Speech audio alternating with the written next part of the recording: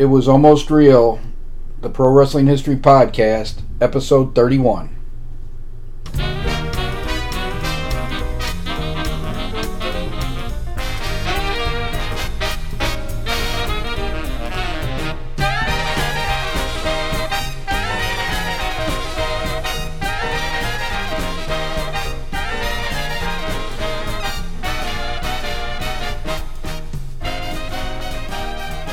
Hello and welcome to this episode of It Was Almost Real, the Pro Wrestling History Podcast.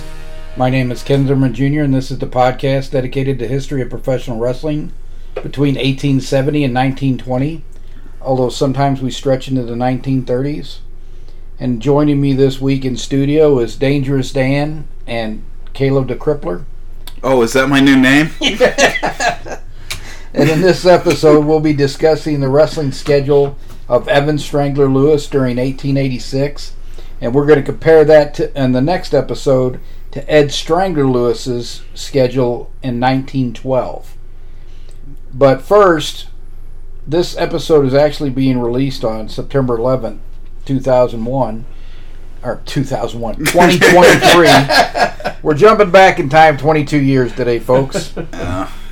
And I was just asking Dan, I don't expect Caleb to remember where he was at because he was 2, but I was asking Dan if he remembered, and I was actually at work. I was the deputy operations officer. I was responsible for the day-to-day operations for the patrol and investigations function at a campus security department. And one of my sergeants came in and said, "Hey, they just said on the radio that a plane hit the World Trade Center." And to show you where our mind was at initially, we were like, what kind of idiot ran into the World Trade Center? You can't see that? Right. So we went in and we turned on the TV to see what was going on. And as we're watching, they got the footage. I can't remember if it was either the fire department, because there was 2 different sets of footage of the planes going into the building. Mm-hmm. And one was like a utility crew that was down on the ground working. Whichever one it was, we saw the second plane go in, and as the second plane go in, we heard it accelerate, and then we knew this is a terror attack. Yeah, and exactly. So we sat there and we watched the TV for a while, and probably 15 to 20 minutes into the coverage, the first tower came down. Mm-hmm. And I remember it because we just saw this dust and smoke, and I was like, what is that? And then one of my sergeants said, the first tower just collapsed. And one of my officers, who later became a supervisor, looked over at me and said, "You know, all the first responders on the ground are dead." Oh yeah. Mm-hmm. And it was just surreal. I'll never forget where I was at when that happened. Well, like I said, I remember I was still asleep when it happened, and we had relatives visiting, and my mom woke me up and said, "You got to turn on the TV," and that's what I did. And I remember seeing the footage of the first plane hitting the towers. And when the second plane hit, I thought it was a replay of just the first plane. But then they said, no, it was another plane. And I'm just like, what in the world is going on? Right. But this wasn't the first time the World Trade Center had been attacked. Earlier they had tried to set a bomb in the basement. Thank God that failed. Yeah. So, but I mean, I think we were probably lulled into a false sense of security back then. Mm-hmm. And I just don't think it's anything that we should ever forget. I don't think we should live in fear. It was the first attack on U.S. soil since when? I think the attack on Pearl Harbor. Well, because it was, No, I'm wrong. There was a Puerto Rican national group that attacked Congress during Truman's presidency. Oh, okay, yeah. So it was probably the first since that. Yeah, so late 40s, early 50s. Yep. Gosh. And so I just didn't want to end with that note during the update. Yeah. So we also need to talk about a groundbreaking wrestler recently passed in July. We're recording this in August. But adorable Adrian Street, who was a wrestler from Wales, recently passed away. Mm-hmm. And he, to me, I think, is the first gimmick that I can remember. He played an effeminate character, but he was ambiguous. He wasn't playing a gay character. He wanted you to wonder whether he was gay or straight or in between, bi. Mr. Humphries. Yeah, he was really, yes, he was Yeah. he was an ambiguous character. He was really trying to make you guess. Because his girlfriend wife was his valet. Mm-hmm. What was that, Miss Nancy? Or Miss Linda. Miss Linda, that's it, yeah. But I remember seeing him, and I was like, who is this guy? But you watched him, he actually was a heck of a wrestler. He was really good, yes. And you talk, or you hear, you don't talk to him, but you listen to Jim Cornette talk about him, who managed him in 81, I think it was. Mm-hmm. And he could stretch almost everybody in the locker room. So I read all 7 books of his autobiography a couple years ago, and I recommend them. His wrestling, he doesn't start talking about his wrestling career, though, until book 2. Oh. But I still think it's well worth the read. Mm-hmm. But he learned to shoot from one of the guys that he wrestled with back in Wales, and he could actually stretch almost everybody in the locker room. But one of the things he would do, I saw him do this in Mid-South. He kissed Terry Taylor, Oh, God. who is wiping his mouth and Yeah. everything, and rolls him up for a pin and wins the TV title. Yeah. But he didn't know, being from England, he didn't know about the history of the segregation and everything in the South. Mm. So when he was wrestling in Memphis, he jumped up in the arms of this job guy who was putting him over and gave him a big kiss. The guy starts wiping his mouth and everything, and he rolls him up and pins him. Yeah. Well, the job guy was African American. And Adrian Street did not realize at the time, but that was the first interracial kiss between men ever seen on Memphis television in 1981. Wow. And as you can imagine, there were quite a few calls into the studio complaining about that. Now, had Adrian known, I thoroughly believe he would have done it anyway. Yeah. Because he was not one to shy away from, breaking barriers and all that kind of stuff. But my favorite Adrian Street story, I heard him tell it in interviews, and I read about it in his book. Mm-hmm. So there was this real piece of human garbage named Jimmy Savile, who was a comedian in England. Mm-hmm. He had also done some boxing, and he was a wrestler. He had wrestled close to 100 matches. Mm-hmm. And this guy sexually abused and sexually assaulted children, women, and men, all defenseless people who could not defend themselves against him. Yeah. Just a horrible human being. They did not know that about him at the time. Adrian said they knew he had a propensity for young girls because he bragged about it, but they didn't. They said we didn't think it was that young. Yeah. We thought 18, 19, 20. We weren't thinking College children. years. Yeah. And so they put Adrian in a match with Jimmy Savile. And Jimmy Savile was a comedian, and Adrian thought him being in wrestling was a joke. Mm-hmm. And he warned them, do not put him in the ring with me. Because if you put him in the ring with me, I'm not retracting my clause for anybody, and I'm going to do him up because I think he's a joke. Yeah. And they were like, no, Adrian, you're taking this too. He goes, I'm telling you, don't. But, they thought Adrian would fall in line. They booked a match. And he beat the hell out of Jimmy Savile. Kicked him flat in the face with a soccer kick. Beat the hell out of him. And everybody at the time was down on Adrian and said, that was ridiculous. You didn't have to go that far. Then, when it came out years later what he was doing, they're like, you should have killed the guy. You didn't beat him up badly. And Adrian said, had I known what he was doing at the time, because Adrian had 3 young kids, he goes, I would have beat him up worse than I did if such a thing is possible. Because he beat him up so bad, Jimmy Savile never got in the wrestling ring again after that. Yeah. So, couldn't happen to a nicer guy. Too bad more people didn't do that to the guy. Right. Roger. So let's kind of jump into the main content this week. And I got this idea when your uncle and I were talking about ideas for the podcast. I started thinking about wrestling schedules and how different they were from the 19th century to the 20th century. Uh-huh. Part of it was transportation related. Yeah. Okay. So you only had trains and stagecoaches in the 1880s to get you places. Or horse-drawn carriages or whatever. But it's either pulled by a horse, because even the streetcars in major cities were pulled by horses then. Yeah. Yeah. Or it's a train.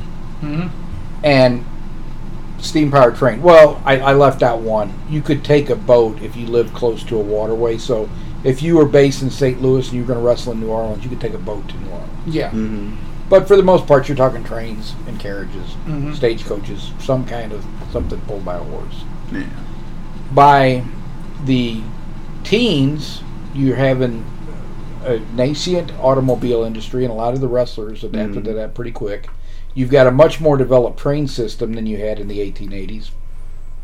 Trains went most everywhere, whereas 1880s trains went to the major cities.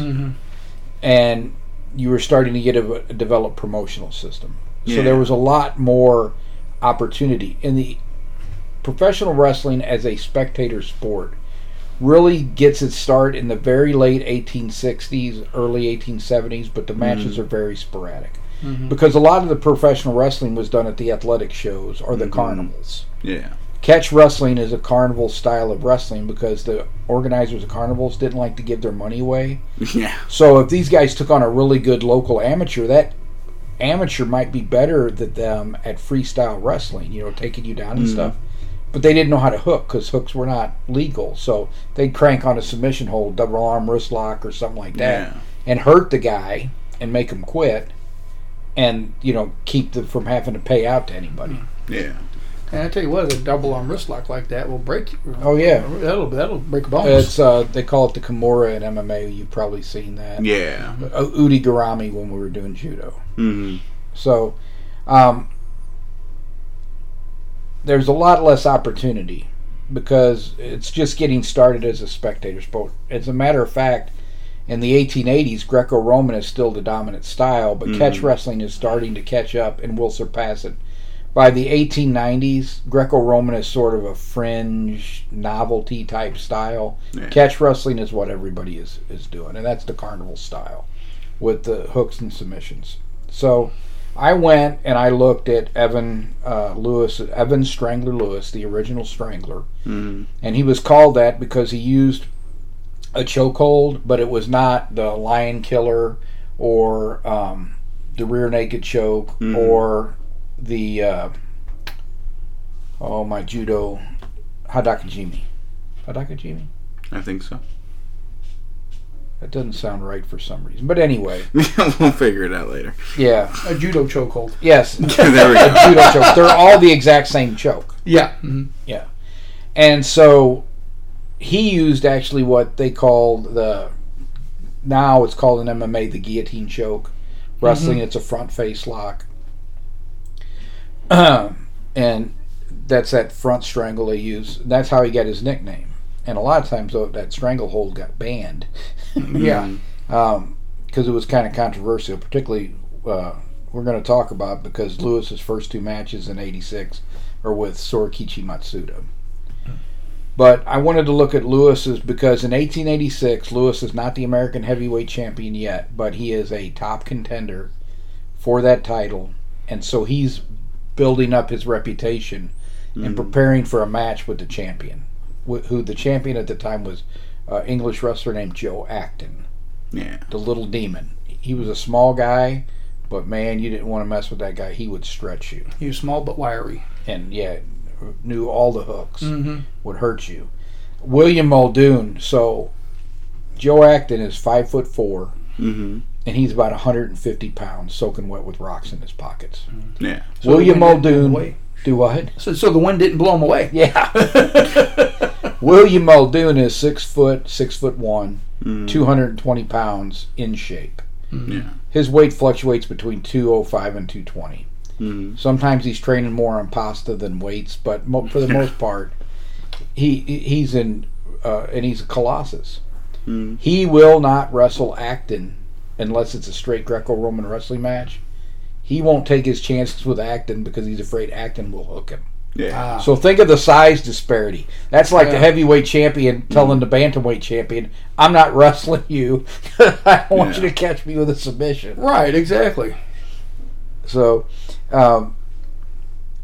but Lewis is in Acton's class, and Lewis is 5'9", 180 pounds, which is big for a heavyweight. Muldoon is very unusual for his size. Most people are smaller than that are pro wrestling at the time.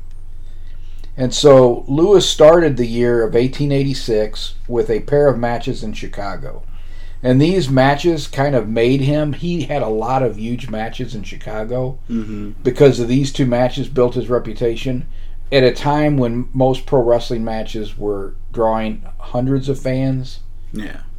These matches drew thousands of fans. He averaged between 3,000 and 5,000 fans in his Chicago matches, which was unheard of. I guess that's because it was the second largest city at the time in the United States. Well, it wasn't second largest. So, 1880, it was the fourth largest city. I can't remember which one was bigger. New York is bigger. Yeah. Philadelphia, I believe, is bigger. Oh, Philadelphia! I didn't know Philadelphia ever got that big. Okay. Yeah, I think Philadelphia was bigger. I'm not sure Boston was, but there was and it's an odd one. Mm-hmm. It was like a Cleveland or something that was there in that top four for like a decade and then never gets back there again. I spent a week of my life one night in Cleveland. That's how bad it is now.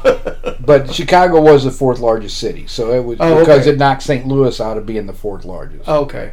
Well, I remember at one time it was the second, and then when Los Angeles came in, I thought it was the third, but I guess I think it is the third now. I think it's New York, L.A., Chicago. Okay. But yeah, Chicago was number 2 for a long time. Do you know St. Louis was the largest town west of the Mississippi till the 1950s? L.A. didn't surpass it until the 1950s. Oh, wow. You know, and you're thinking with being the third largest city in America, they'd get a better sports team than the Chicago Bears. Yeah. No offense to any Bears fans, but we do mean offense, right? As well as offense to the Cubs, right? So, but other than that, we love you, Chicago. So on January 28th, Lewis wrestles Matsuda at the Central Music Hall, which was a venue that they would use as a wrestling place. So back in the 1880s, they normally didn't wrestle in rings. They would go to auditoriums, music halls, places like that, opera houses. Manhattan Opera House was the scene of a lot of wrestling because they would put mats up on the stage, and then the fans could see it because it was up higher than they were. And so that's how it was set up a lot of times, and I believe that's the same setup for this as well. And Lewis won this match with the stranglehold. In actuality,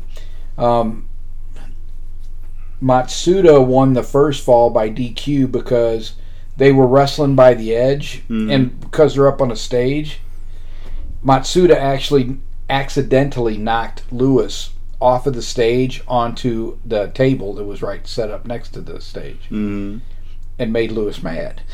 So it was the first table match ever. Well, he didn't break it. Okay.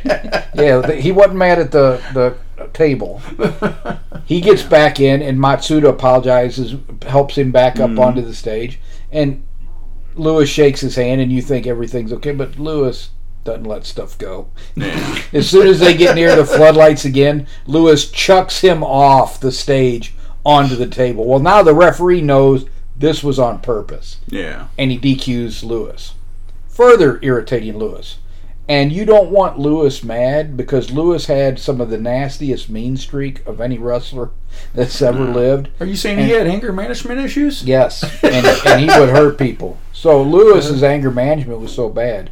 He was in a match in Buffalo with a guy who was on the police department. He was the police wrestling champion. I think his name was Dennis Gallagher. His last name was definitely Gallagher. Okay.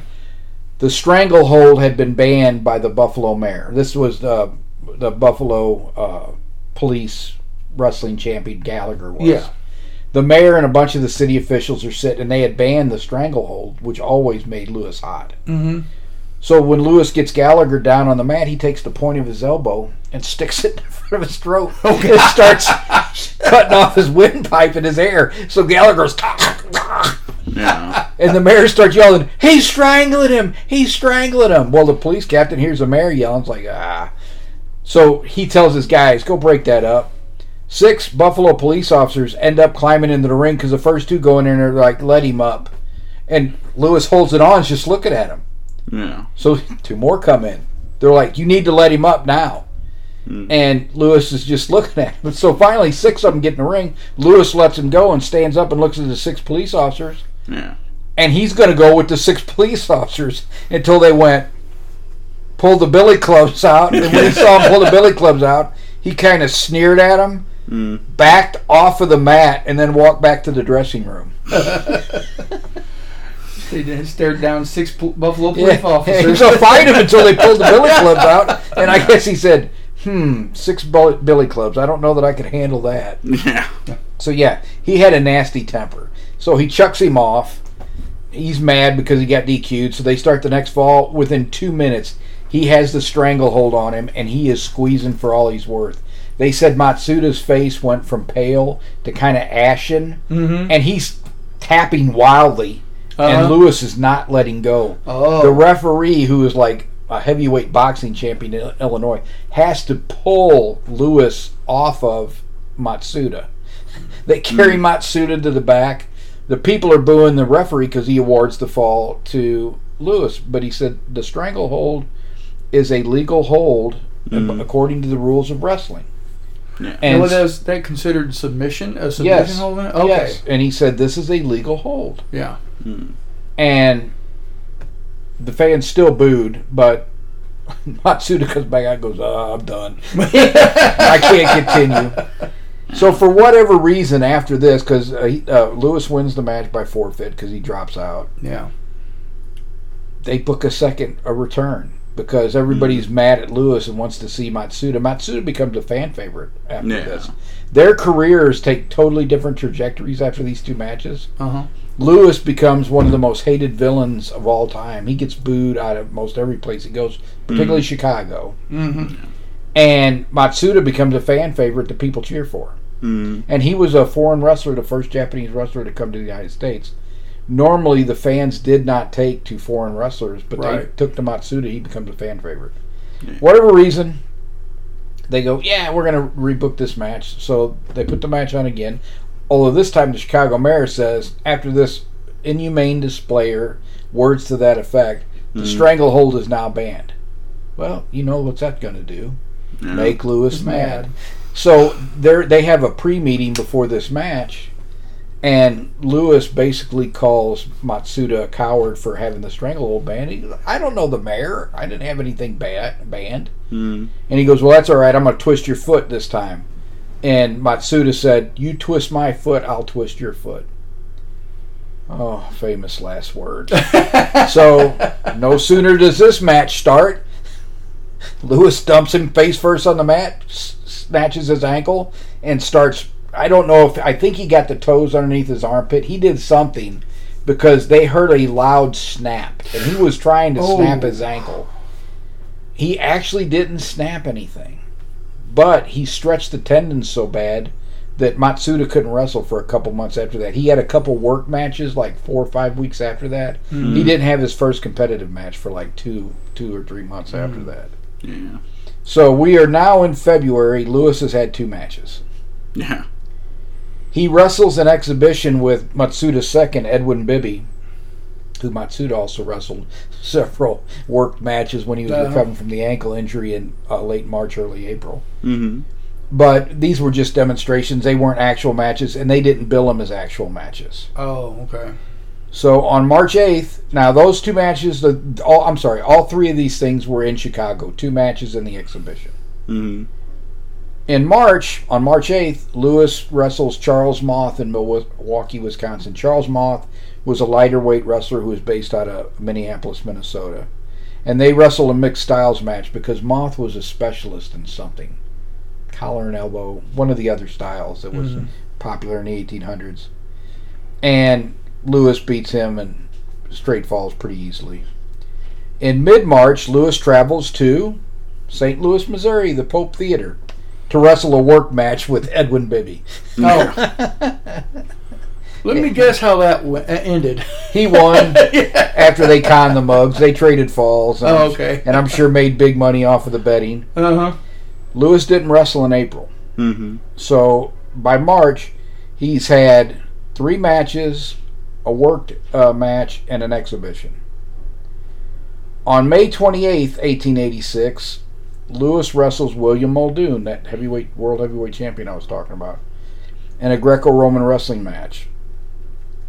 This one is now in Minneapolis. So he's been in Chicago twice, Milwaukee once. Now he's in Minneapolis. He's staying in the Midwest. Mm-hmm. Easier to get around. I'm sure there's good train service between all of those towns. Oh, yeah. Sure there is, yeah. And then Muldoon agrees to throw Lewis 3 times within 60 minutes because Lewis is a catch wrestling specialist. Muldoon's a Greco-Roman wrestling specialist. Muldoon pins him after about 40 minutes and then says, well, I can't pin him 2 more times, so this is off, and walks off. Yeah. And, wow. Yeah, and they made fun of him for doing so. So at the end of June, he wrestles Lewis in a Greco-Roman wrestling match in Chicago, Illinois. Yeah. And Lewis wins the first fall. Muldoon wins the second fall. And then Muldoon says, I'm too tired, I can't come back out. And he leaves. Now, this is what I find... what a champ. Yep. Well, this is what I find shocking about it. And he never would wrestle Lewis catch wrestling either. Mm-hmm. And I know at this point in time in 1886, Muldoon was doing a lot of touring with the vaudeville circuit, and he was out of shape. Oh, this is a time when he was pretty fleshy. Mm-hmm. Normally, in that time, forfeiting the match like that, the world title would have went to Lewis. Yeah, but it did not. This is not a recognized title win. It's not a title switch.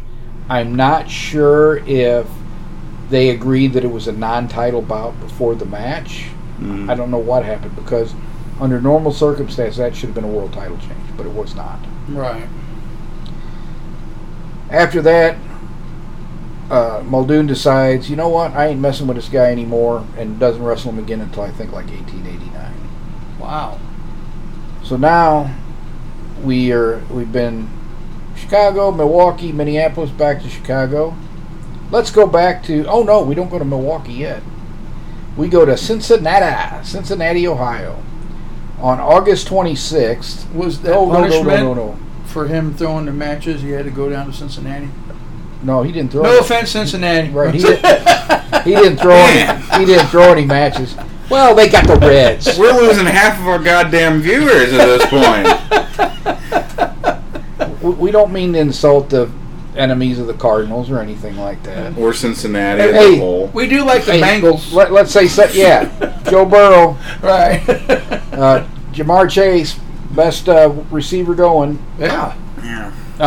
Yep, Cincinnati. And we'll say something nice about Cincinnati. They got a great waterfront. Yeah, they do. And they got good chili, too. Yeah.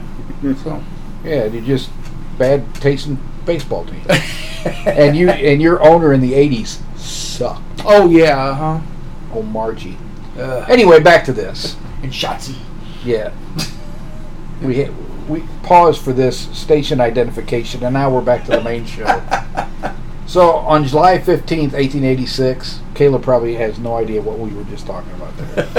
Texting my assistant. Back in the old day of the broadcast, they'd stop for station identification. They go, KDNL, Channel 30. Oh, I remember that. Yeah.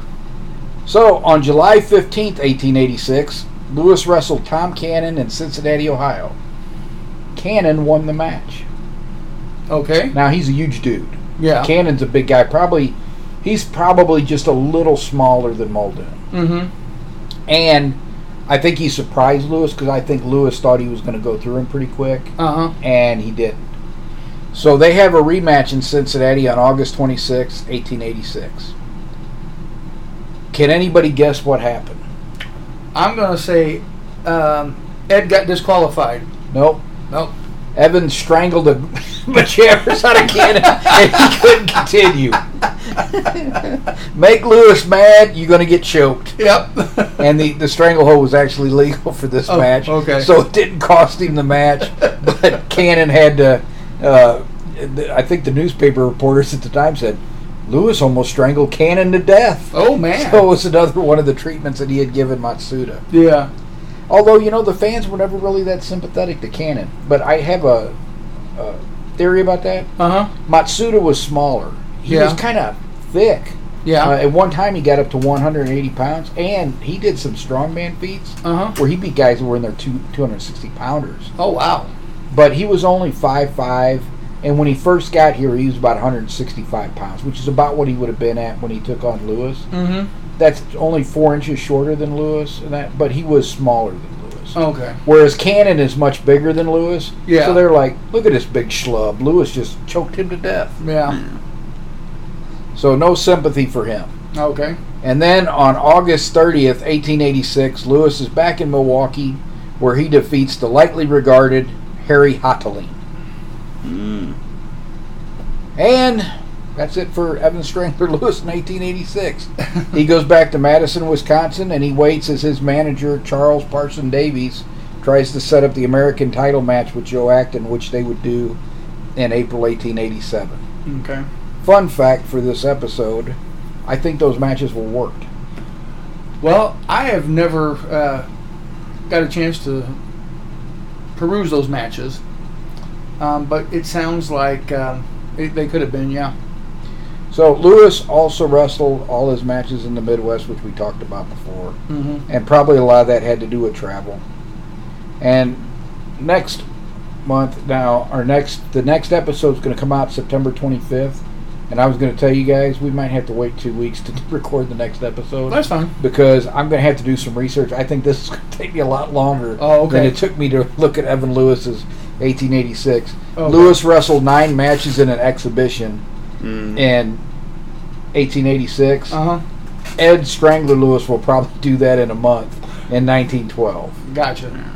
So, for the review this week, we're actually not going that far back in time this time. And for the next episode, we will review that 350 days. It's a little over an hour. It's a documentary. It's about an hour and a half.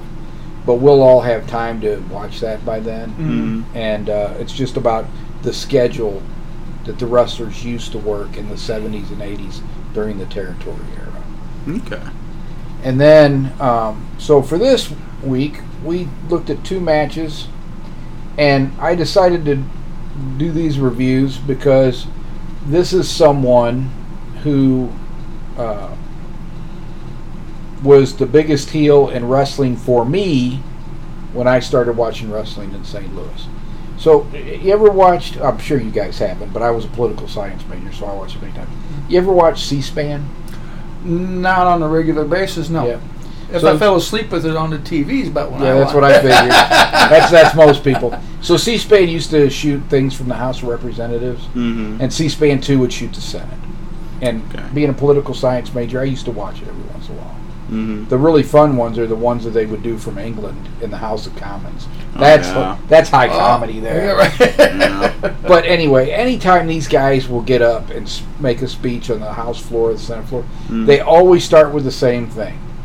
I would like permission to extend and revise my remarks. And it's always granted. And what that means is they can now change whatever they've said in the official record. Revise and extend my remarks. So if you tick me off in the middle of a debate and I say, will the polecat from Fenton yield the floor, I can change that to my distinguished colleague from Fenton. Well, you see, it's a friendly nickname we have between each other. Yeah. So that explains a lot, actually, now that you mention that. So that's all it is if you call somebody something inappropriate or say something, you can change it for the official record. Yeah. And they all allow themselves to do that. So I have to revise and extend my remarks on the podcast, not because I'm going to call you 2 guys names, but I kept saying... Just wait till he turns this podcast off. Yeah, I would never do that in the studio. I'll wait till we turn this off. But... I've always said, I started watching wrestling in 78 and 79. I actually may not have actually started watching wrestling till very late 79 and early 1980. And the reason I say that is because when I started watching wrestling, my favorite wrestlers were the Von Erichs. David and Kevin wrestled up here. Yeah. Kerry really wasn't in St. Louis when I started watching. He would come a few years later. Yeah. And Ted DiBiase. Who was the Missouri heavyweight champion. And he traded that title. He didn't trade it. He won it from Patera, lost it to Briscoe, and Patera beat Briscoe for it. Because I don't think Sam wanted Patera to beat DiBiase. But Patera was the nemesis. He was, always trying to beat DiBiase for the Missouri title. So for me, he was the biggest heel when I first started pro wrestling, which now may be in the early 80s. Okay. Late 79, early 1980. I know I went to my first live show in January 1980 because I broke my tooth that day, and I can't hardly remember any of it except Andre was in town, and it was Andre the Giant and Dick the Bruiser versus King Kong Brody, and who was also known as Bruiser Brody. He was the one that wrestled Patera in the matches we're going to review this week. And his partner was Dick Murdoch, and that was a match where Andre... Now, they're working together to do this. Andre grabbed Brody by the hair, and then Brody grabbed Andre's hand, and Andre lifted Brody up off the ground where his feet were moving underneath him by the hair. Now, Brody's helping him by holding his hands to his head, so that's helping Andre lift him up. What was Brody, about 6'4", 6'5"? 280. Yeah. So that's still one heck of a... You're basically doing a front lateral with a human being. That's how strong Andre was.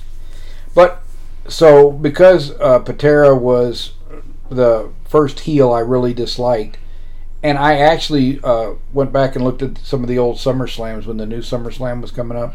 You know, they were never really that great because they started in 88. Well, that one at 88, that was probably the best one they ever had. Yeah. And that's when you had the Mega Powers. Yeah, the main event was good. Yeah. But they had a match between Ken Patera and Bad News Brown, Alan Coage, who was the 1976 Olympic representative in judo for the United States, and Patera was the 1972 Olympic representative in weightlifting. Patera was the first person to press 500 pounds over his head. And so I said, well, let's go back and look at a match when he was in his prime, though. So we went back, and I was going to pull the St. Louis one that you'd already seen between him and Kerry Von Erich, but I liked the one where he wrestled Brody in Houston, Texas better, and it was shorter. So the first match, he wrestles Brody in Houston, and it was kind of what you'd expect. It was a wild brawl, Patera using some power moves, and then we contrasted that with Patera versus Bad News Brown, Alan Coage, from SummerSlam 1988. Before we share our thoughts on it, first of all, Patera got a late start in wrestling. He was 30 years old when he started because he started after the 72 Olympic appearance in weightlifting. And he was in that first, well, it wasn't the first class, but he was in the class at Vern's training camp with Ric Flair and a few others. And he was built like a weightlifter when he first got into wrestling. He was probably maybe 290, 300 pounds. Big, thick legs, kind of a fat upper body. Not fat, but a mixture of fat and muscle. And no real definition. A sturdy. Yeah, no real definition. Right. Closer to what he looked like in 88 than what he looked like in 81. But he dieted down over the years and got cut and more sculpted. And it was odd to see good physiques in the late 70s, early 80s. By the mid-80s, it was becoming a body sport. But you saw a lot of bad bodies in wrestling in the 70s, 60s, you know. Crusher Blackwell. Yeah, a lot of... One-man gang. Yeah. And even just some of the regular wrestlers, Bulldog Bob Brown. Oh, yeah. Let's name a good one. Dick Murdoch. Dick Murdoch was a very good wrestler, but Dick Murdoch did not have a body. Like Dusty Rhodes. Yeah, Dusty. One of the biggest babyface in wrestling. No body. So he's 39 in that match with Brody. He's 46 and just spent 2 years in prison in that match in 88. So there's a big difference in, and when he's in prison, obviously the food's not good. He has no access to the steroids and other stuff I'm sure he was using in his prime. So that, to me, accounts for the difference in his body. But what did you guys think looking at that? I think it just definitely shows, like, obviously prison took a toll on him. Yeah. You know, in the first one, had, you know, strong muscles, he's doing it. And in the second match that you showed me, whenever he did, like, the crowd, you could see, like, the muscle kind of flab. You could see he's kind of taking some hits physically. Yeah. Yeah. And I don't know what you thought, Dan, but one thing I noticed, he really slowed up between 81 and 88. Yes, definitely. He was not able to move like he was moving in 81. Yeah. He wasn't stuck in mud. He could still move credibly, but he was just so much slower. Yeah. I was first of all, was back in '81, Ken Patera had almost as good as physique as me, and his blonde hair was almost as good as mine. So, but anyway, we're getting away from that. It was a good match. It was fast paced. It was more. I was expecting a brawl, and that's what I got. There was very few technical moves being used. It was a lot of punching, slamming, kicking, but Patera put on a good match. Yeah, and Brody was more of a brawler, and Patera was a brawler / power move guy. Yes. Neither one of them were the mat wrestlers that a Flair was. Right. That's not the type of match you would have. Patera would do more mat wrestling if he was in there with a Ted DiBiase or somebody like that. Right, yeah. But he was still more of a power move guy. I would have loved to have a physique like Patera had. In '81. Yeah. And then in the '88 match, I was never a big Bad News Brown fan. I didn't like the guy. One of the few villains I did not like. So I was rooting for Patera, but I could also see that Patera, like you said, he was moving slower. He had the upper arm waggle. But once again, like you said, he's just coming off of a 2-year stint at I don't know if it was maximum security, but he was in prison. I don't know that it was maximum. They could have put him in medium or even minimum. I doubt he was much of a threat. Yeah, but like you said, your food is subpar. Probably very low caloric intake there. Yeah. And like you said, he had no avenue for the anabolic steroids. Right. And the only thing he could have done is maybe worked out with the weights. He had access to weights, but that's all. He had crappy subpar food, no access to any pharmaceuticals he may have been using at the time. Yeah, but like I said, watching that though, and you're getting older. Yeah, he was getting older, and he didn't have the fabulous blonde hair that some of us have right now. But anyway, he was. What was he, 49, I believe? No, 46. 46 in this match. And the brown hair just didn't work. He should have died after the blonde. But he just didn't look like the Ken Patera that I had remembered seeing. He looked like the shell of Ken Patera. Exactly. Did I enjoy both matches? Yeah, they were good to watch. They were watched. They were entertaining. I'll tell you what, for 1980s WWF, I like Bad News Brown, so that's where we disagree. We don't disagree on many things, but I knew about his judo background, and I love that. He called it the stereo kick, but it's that enziguri they talk about now. Yeah. He was one of the first people I seen use it, and I really liked it because we didn't get Japanese wrestling in the 80s. Right. Yeah. That was. And he was in Japan a lot, but we didn't get it. So, but yeah, I thought that the matches were both decent for what they were. It was supposed to be an inconclusive brawl, but Patera got disqualified in the Houston match. And Bad News Brown was supposed to go over in the match, and Patera was putting a lot of people over at that time. He was a 46-year-old guy. He was a jobber now. Right. Basically. Vince was not going. Vince brought him back, let him earn some money after he got out, and I tell you, Patera had one of the best. I'm going to recommend Patera's interview from Shut Up and Wrestle. It's a podcast with Brian Solomon. I'd heard Patera's interviews in the past, and he was kind of bitter and angry and stuff. He's kind of mellowed out in the last few years, and he gives some really good interviews because he was around for a lot of the stuff that went on in the 80s and the expansion and all of that. And he's got his own unique perspectives on what went on, and it was a joy listening to that podcast. But he wasn't the angry, bitter, I hate everybody sucks. He was kind of bitter in the early 2000s. At least the podcasts I heard, they weren't podcasts and they were interviews. There were no podcasts when he was doing these. Yeah. And some of the people that ask the questions on some of these things are really annoying. So they could have thoroughly honked him off before he ever got on there and started talking. Yeah. So you hate to judge somebody based on seeing that, because you also don't know what they cut out and what they put in. That interview could have gone a half hour before that, and then once they really got him ticked, then they keep that and they get rid of the other stuff. Just like how they were making it look like Jey Uso went to the AEW. Had me fooled. Deepfakes. Oh yeah. The deepfakes, because when he said that, I'm like, we got to check that out. That happened. We have to go. But I know Vince has lost his mind. I don't think he's lost his mind that bad. Yeah. And besides that, he's got that career-ending back injury now that he's under federal indictment. So Triple H is back in charge, and I don't see Triple H letting that happen on his watch either. Just out of curiosity, and I know this hasn't been scripted, and I'm sorry, I should have ran this by you before. We're wingers from way back. Let's wing it. What in professional wrestling now and wrestling in the past, what would you bring from the past back to today to make wrestling better?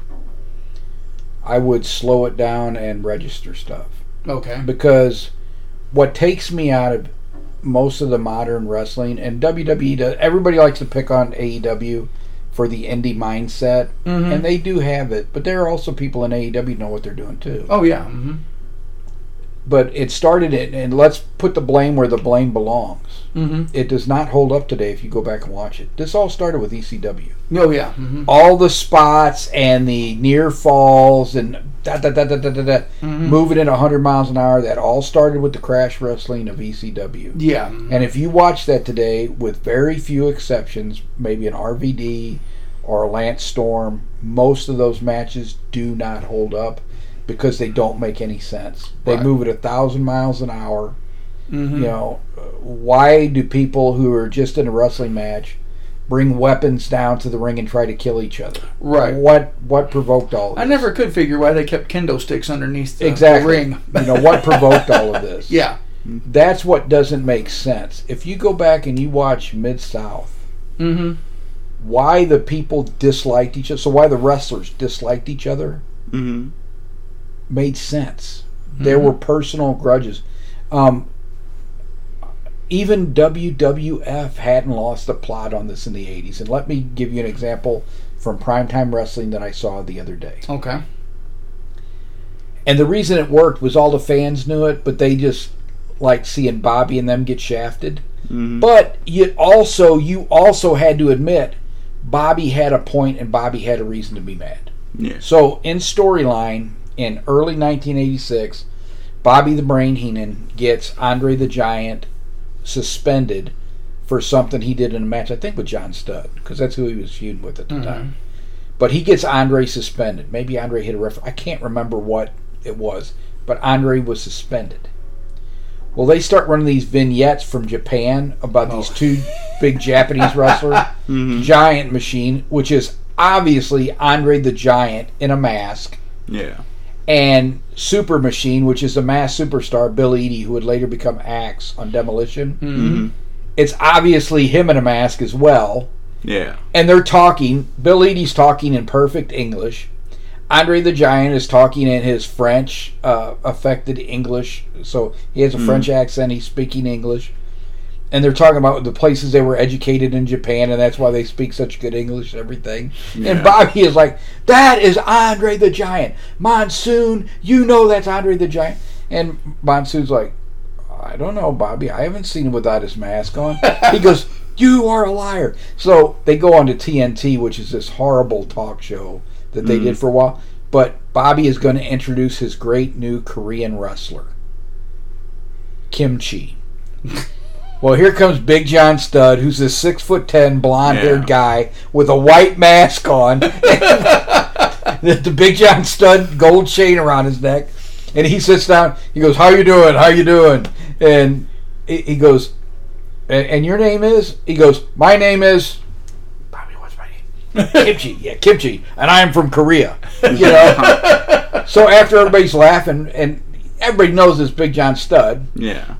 Bobby's like, you can take it off now. And he takes it off, and he says, this is John Studd. You all knew it was John Studd from the minute he walked out here. And everybody knows that Giant Machine is Andre the Giant. Yeah. And so why that makes so much sense is so Bobby's got a real gripe. Yeah. Andre's supposed to be suspended. He put a mask on and said he's the Giant Machine. Nobody else looks like Andre. Everybody knows this is Andre the Giant. Yeah. But they're not doing anything about it. The WWF president, Jack Tunney, is not doing anything about it, even though he suspended him. So Bobby has a gripe. But all the fans love it because the Giants getting one over on Bobby. Yeah.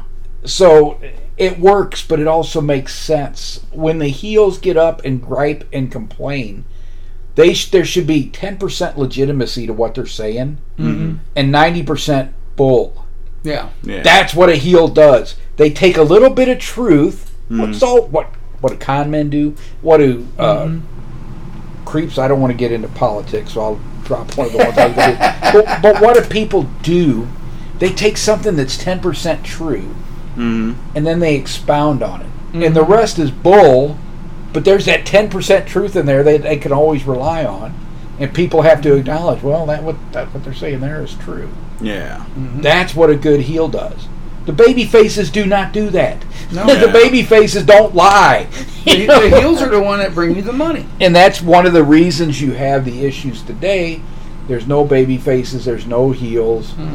Roman Reigns is a baby face. They are booing him out of the arena because he's like this, hey, let me kiss the babies. Let me hold people. The only guy that I see that could pull that off today is Cody.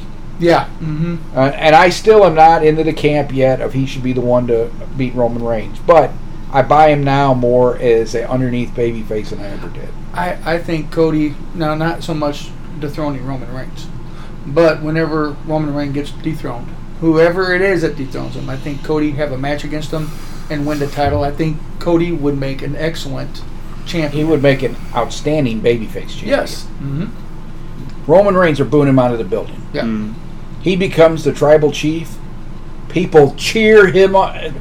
I was sitting there watching SmackDown one night, and Riddle gets on my last nerves. Oh, jeez. I liked him when he was in NXT, but this Burnout character they got him playing on Raw drives me crazy. RVD hey, dude, he's like my best friend, man.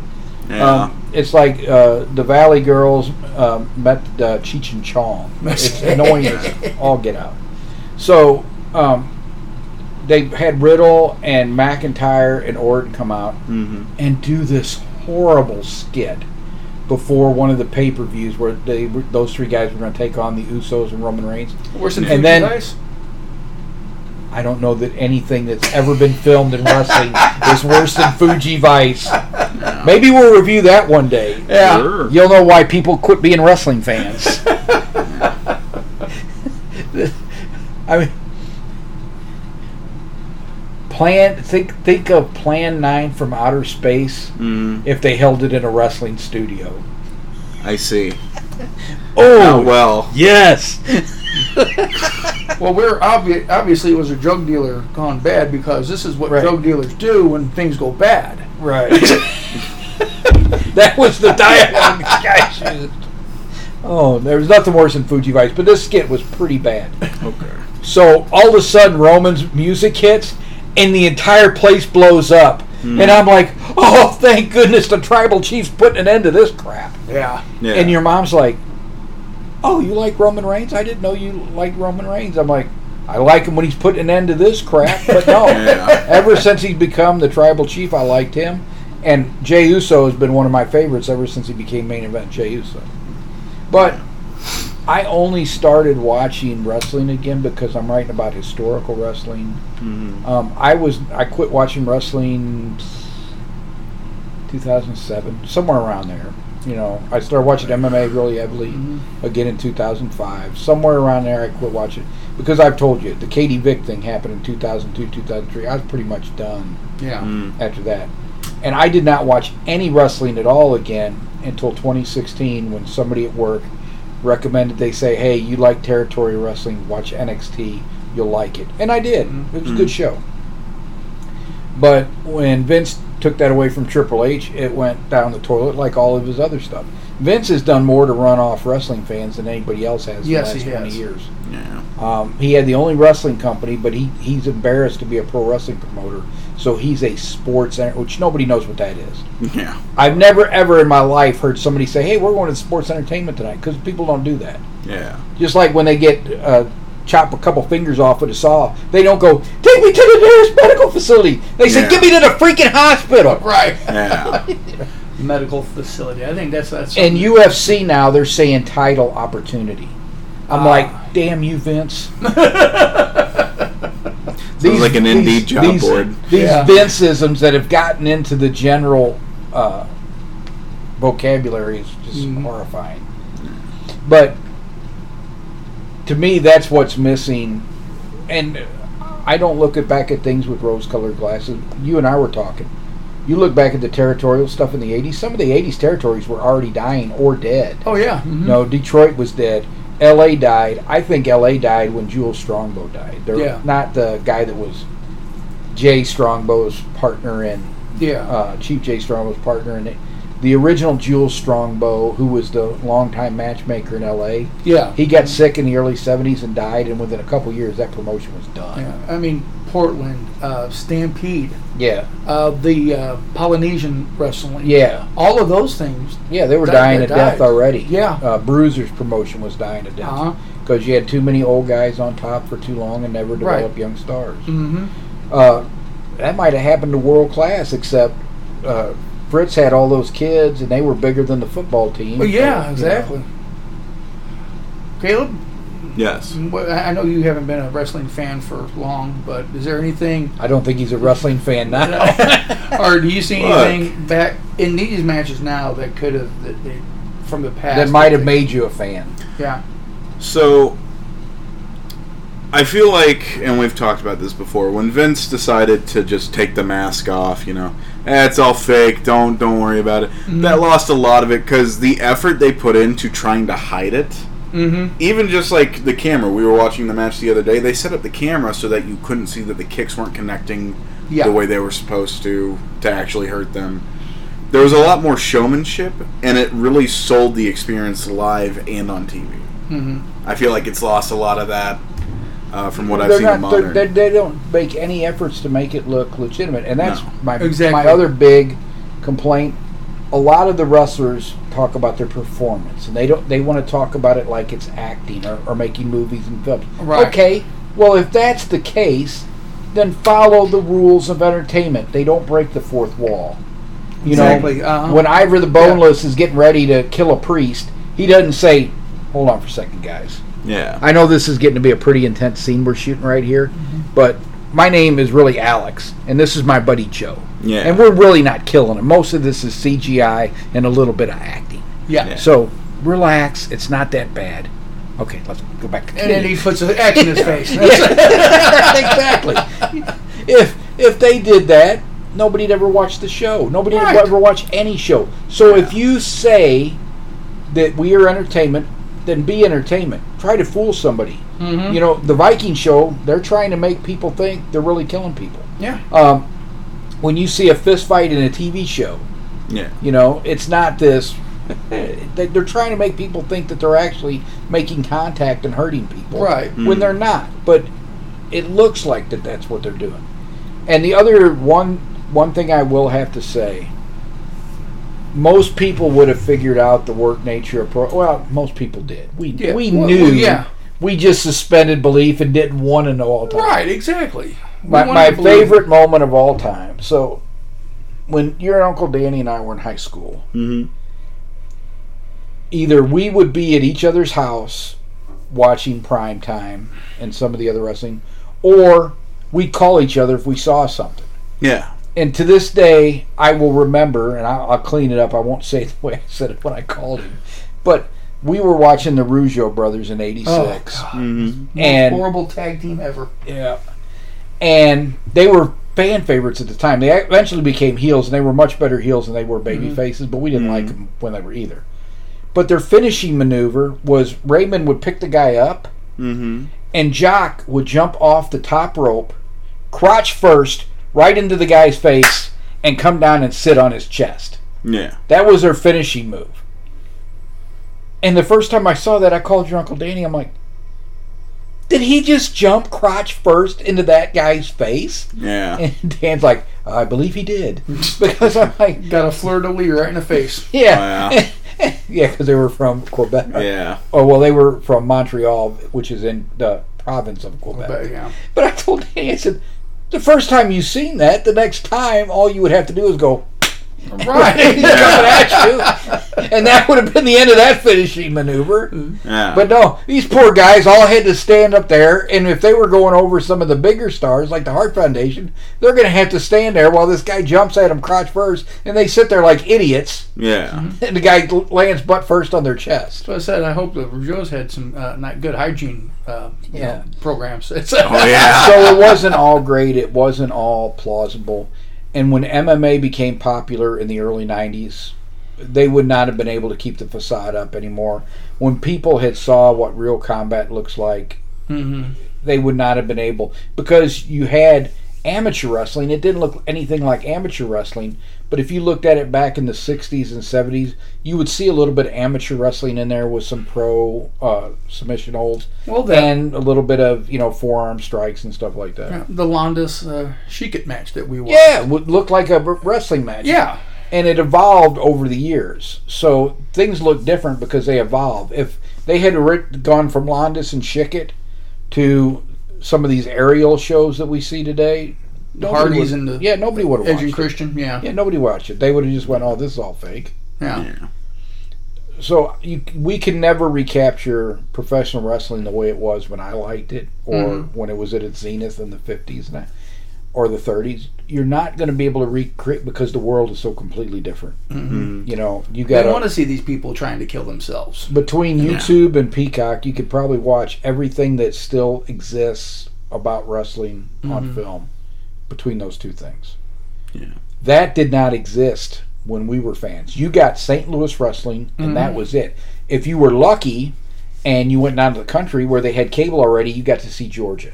Or you got to see their wrestling, which was out of Paducah, Kentucky. But unless you went to a relative's house somewhere else, you never saw anybody else's wrestling. And then when the VCRs became popular, you had the tape traders. And then you would start to see stuff from, and then Vince goes national, and Crockett goes national, and it's a completely different landscape. But we'll never be able to go back and recreate, and I don't necessarily think you need to do that. But the reason pro wrestling is watched by such a small audience, so on average, WWE on Fox, I think that's their biggest show, they might get 3 million fans. Raw probably gets between 1.5 million and 2. NXT usually gets between 5 and 7, except when Dominic and Rhea are on there, and they get up in the 800s. For AEW, when CM Punk's involved, they can get over 1 million. With the regulars, they'll get between 600 and 700,000. And when you had the territories, you had millions of people. A lot more than 3 million going to the wrestling matches and watching on TV. In St. Louis, Wrestling at the Chase, I would say, was watched by a significant portion of the population. The local wrestling show was normally one of the most popular shows.